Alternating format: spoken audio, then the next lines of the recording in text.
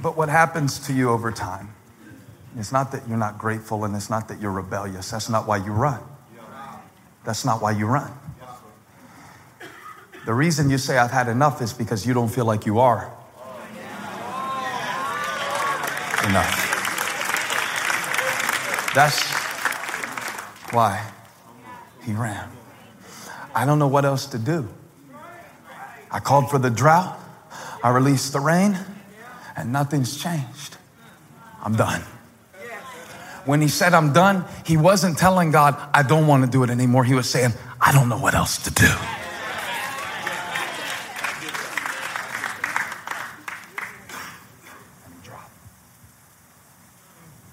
He's done. I can't carry this anymore.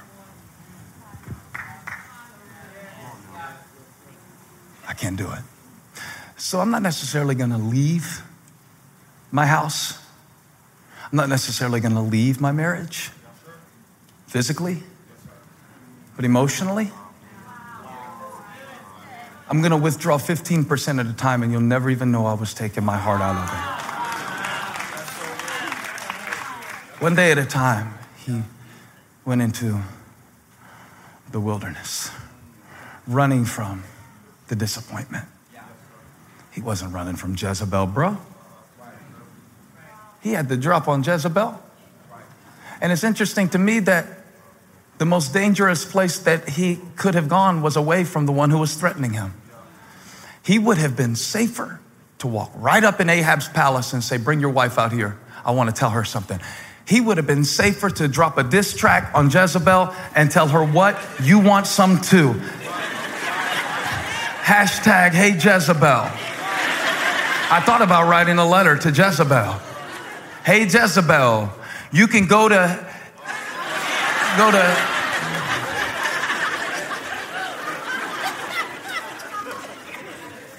write down the word opposition. Because certain battles you expect to have to fight. I went on Twitter one time. That enough should produce tears. I went on Twitter one time and somebody said something. It was crazy. Now, please, I don't mean this to be a depressing sermon. We're just talking today, all right? They said they hoped that I had pancreatic cancer and died a slow, painful death. So I clicked on the profile. I was like, what kind of atheist is this? Their handle had a scripture verse in it. What was weird about that is I expected to have to fight people who didn't know God. What I didn't expect. Why are church people some of the meanest people around?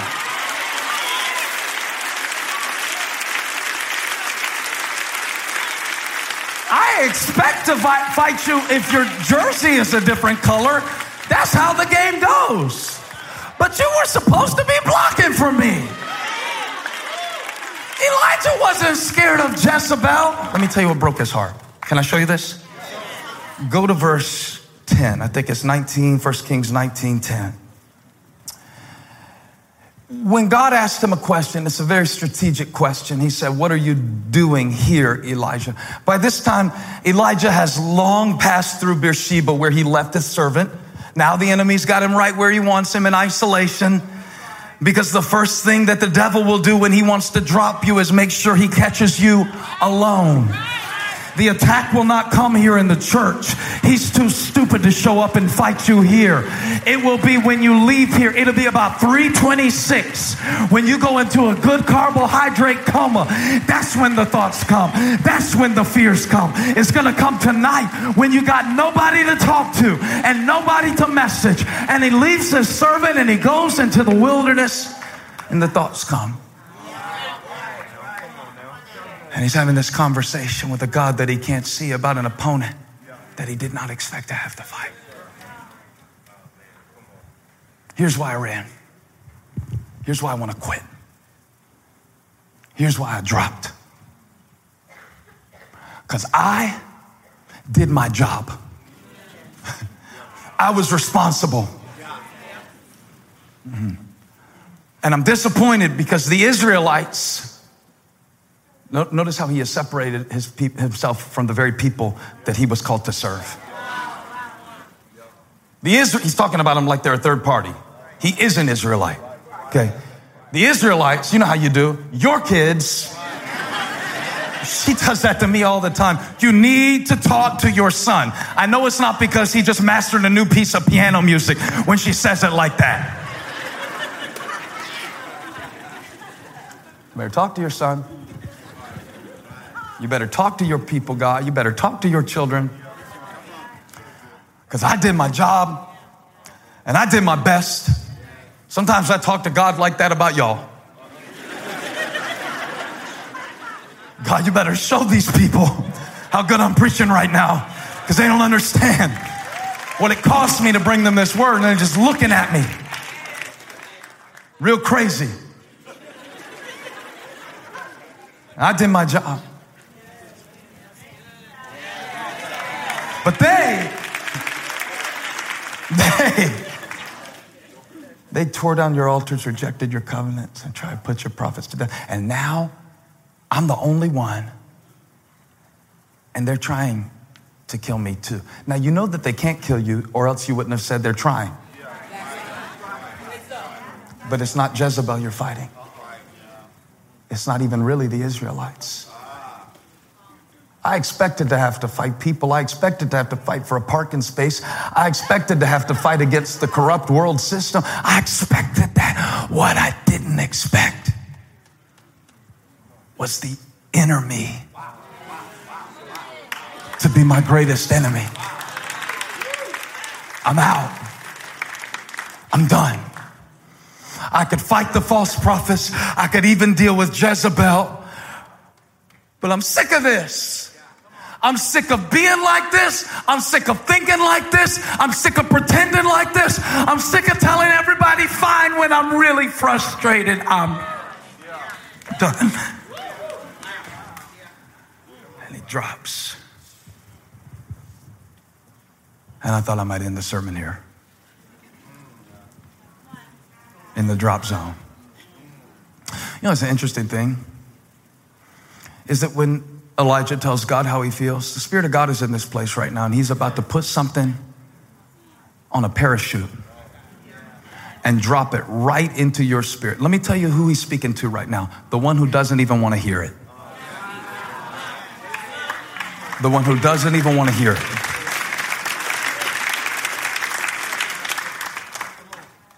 Elijah said, I don't even want to be a mom anymore. You know, the Bible says he went and hid in a cave. We talk a lot about man caves, but how about mom caves? I'm sick of it. I am sick of all these other moms. I'm sick of their fake Pinterest. I'm sick of all of it. I am sick of this. Now, maybe you don't need this message today. You could either sit there judgmental, or you could file it for Tuesday when you go into your own cave. I don't know what he's talking about. Your kid is 5. When they are 15, you will need this message. Put it on your favorites on YouTube, because something will make you want to run. Help me preach left section of Valentine. Spiritual section. Elijah said, I'm out. God said, not so fast, because the reason that you have collapsed is not because of your situation. It's because of your position. Position. I never dropped a parachute with a refrigerator filled with concrete for target practice. I never dropped a gift supply for somebody who never received a pair of flip-flops or a pair of shorts for Christmas. I never did that, but I found on my iPhone, I found AirDrop. I found AirDrop. Have you ever seen it? I don't use it much, but I have used it once or twice.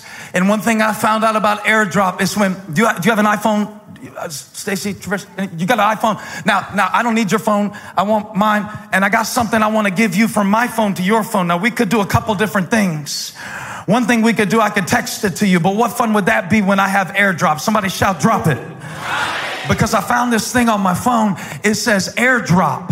I found out that if our phones are close enough and if we have a connection on Wi-Fi and Bluetooth, come on, I'm about to preach this technology until somebody comes out of hiding. If I got something on my device and you need it on your device, if I can get close enough to your device with my device, what's on my device can jump on your device. If I got a connection, if I come out of the cave, if I get close to the one who created me, close to the one who called me, if I stop running and return to the place of my assignment, I got to drop.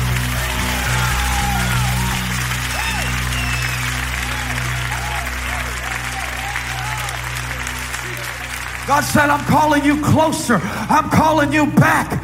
This day is for reconnection. I didn't bring you here so you could sit under a broom bush and die. This is the drop zone.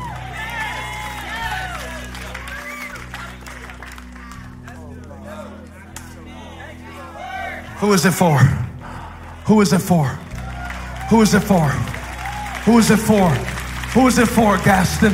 Who is it for, UC? Who is it for, Blakeney? Who is it for? You're under the covers. You didn't even come to church. God had to get this message to you through an app, but He's about to drop some in your spirit to strengthen you.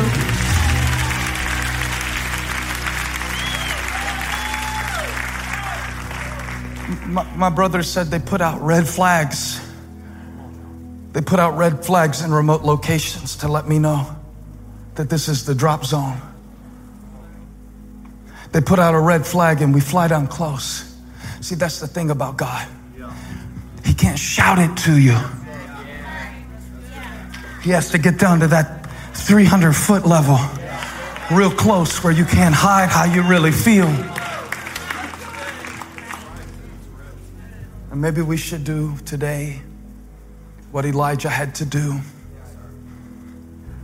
to return to the calling and return to the rain and return to the blessing of God. Look, it doesn't require a change in feelings. It's a change in focus. You got it? I'm preaching to y'all in the back. I'm preaching to people who are too tired to stand up and say amen. This is your mail. This is your package. This is your supply. God's trying to drop it. And God told Elijah, verse 15 is so beautiful. He said, go back the way you came. Change your position to receive the provision that is already waiting in the place where you belong. Because I'm seated in heavenly places with Christ. I said I'm seated in a divine position, far above rulers, far above principalities. Who am I preaching to? I'm looking in the camera. I need to know where to drop this.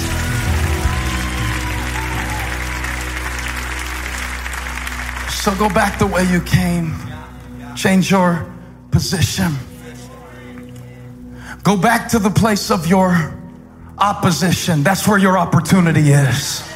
Did you hear me? Your greatest opportunity is in the place of your greatest opposition. If it were not hard, it would not be worth fighting for. If it were not hard, it would not be worth surviving for. Go back. Go back. Go back to the place of your responsibility.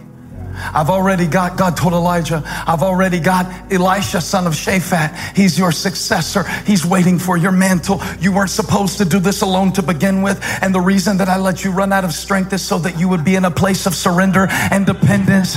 You were not supposed to do this alone. So I had to let you run all the way to the cave, all the way to the disappointment so you could get this drop. Hey, thank you for watching. Make sure you subscribe to this channel so you don't miss a single video or live stream, and share this video with a friend. And don't forget, you can join me live every Sunday. Thanks again for watching.